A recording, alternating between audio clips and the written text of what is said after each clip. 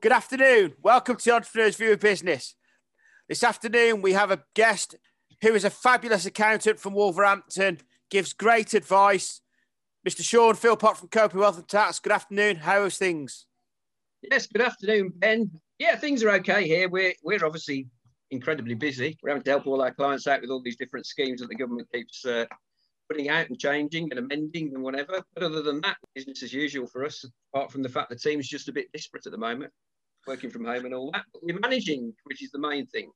And of course, as an accountant, it's not about you, it's about your clients, isn't it? How are they coping? Very much a mixed bag. I think it depends on what industries you're in. Obvious ones like hospitality and leisure are obviously finding it really tough at the moment. Manufacturers seem reasonably okay. You know, obviously not at full capacity, but not far off and making money, so they're happy. Professional services is a bit of a mixed bag, but again, I think most professional services companies are managing to survive, even though having to cope with having a disparate workforce at the moment.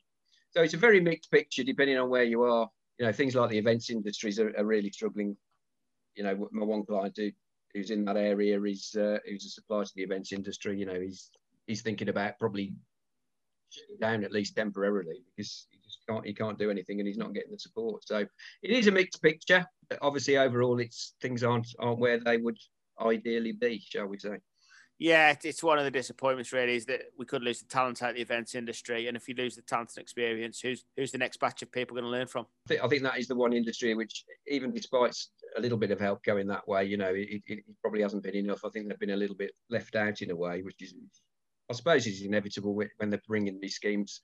Inevitably, some people fall through the cracks, unfortunately. Yeah, they do.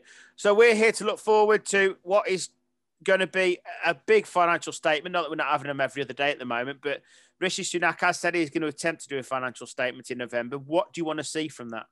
I mean, obviously, he's got to update us on how much money's been spent, because I would dread to think what the figure is. At the moment, unfortunately, he's going to have to probably continue spending, because I think, you know, the support's going to have to continue. I mean, some of the announcements this week, you know, he's taking the support probably out at least until May, which suggests they still think, you know, we're going to have issues until that sort of point in time at the moment. I think what people are concerned about really is trying to understand to some extent how this money's that's all been spent on the COVID crisis is going to be paid back. It's obviously a big number and people are worried about tax rises. So I think probably people are hoping to hear something about what his plans are. And I think most people are expecting at the moment, because government borrowing is pretty cheap at the moment, that he's not going to try and wheedle it all back too quickly, really, and people a bit of a break, because I think having got through COVID, the last thing people want is to then find that they've got less money in the pocket because the taxman's had it. So it's going to be difficult, but I think he's got a difficult balancing act, shall we say. But I think he's got to give some indication of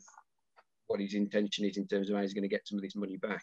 Well, at the moment, what's your biggest tip you're giving to your clients? I've just released my monthly blog article, which is coming out, I think, tomorrow, and that's really covering two aspects. One is just to make sure you are keeping up to date with all the government support, because it is a moving feast. It's moving almost, I was going to say month to month, not even week to week at the moment. It's almost day to day that it's changing, and it is very difficult to keep up to date with that and making sure you're getting what you're entitled to. But of course, the other thing that's sort of rearing its head now, which we've almost forgotten about, is Brexit. Of course, there's a lot of things to think about there, particularly if you are an importer or an exporter. In my blog article, I've talked about sort of 20 areas that you need to look at and see whether they're going to affect you, and start thinking about what you're going to do about it, because obviously, you know, the transition period ends 31st of December. They're saying it's not going to be moved, it's set in stone, and we still ain't got a deal. That's one area where I've sort of said to some of my clients, you really do need to start thinking about it and not forget about it in this morass that's called COVID, because it's still going to happen. Do people need to plan for two scenarios, for no deal and a deal?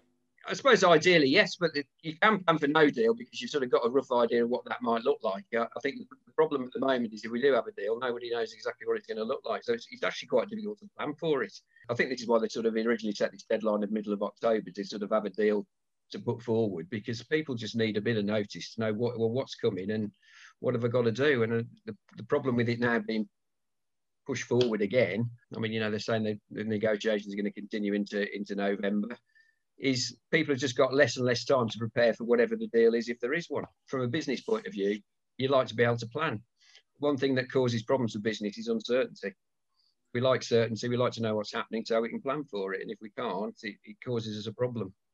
Well, you know, I like to look at positivity, Sean, and one positivity is our MPs will be working into December this year again. So let's make them earn the money. They might not be getting a Christmas this year like the rest of us, you know. So it is. Do you want to see a deal? Yeah, I think ideally, yes. I think for all this bluster about, you know, we'll be okay no matter what, it's clearly got to be better for us to have a deal. Because going on to WTO trading rules and the like, it's going to be more difficult. It's going to mean more bureaucracy. It's going to mean more cost. We ideally want a deal, but obviously, politically, he's obviously decided he's going to nail his colours to the mast and stick to what he said and not try and give too much. I still think if there is a deal, there will be a fair amount of movement. It's got to come from both sides. So I think most businesses would say we'd much rather have a deal than no deal. Yeah. Obviously, if that deal's blooming awful, then what did Theresa May say? No deal's better than a bad deal. But I think no deal is going to cause horrendous problems. I can't even imagine what it's going to be like around Dover. And at the moment, there's a strong possibility that could happen. You know, although I think they are moving closer, and as inevitably as time passes, and because he won't move this deadline, it is kind of forcing the EU a little bit to come back and perhaps give in on a few things that they don't want to particularly give in on. But equally, he's going to have to give in on some of the things that he sort of said are red lines. I think if they're actually going to come up with something. Yeah, it is. How can they subscribe to your blog, Sean?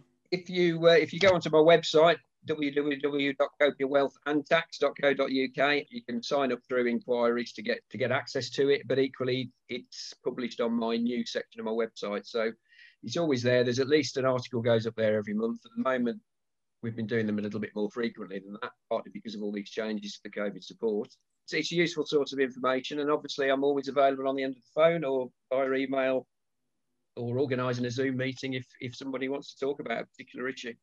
Never been such an important time to have an accountant. At the moment, it's not a cost. It's something vital that's going to save you money, isn't it, Sean, an accountant?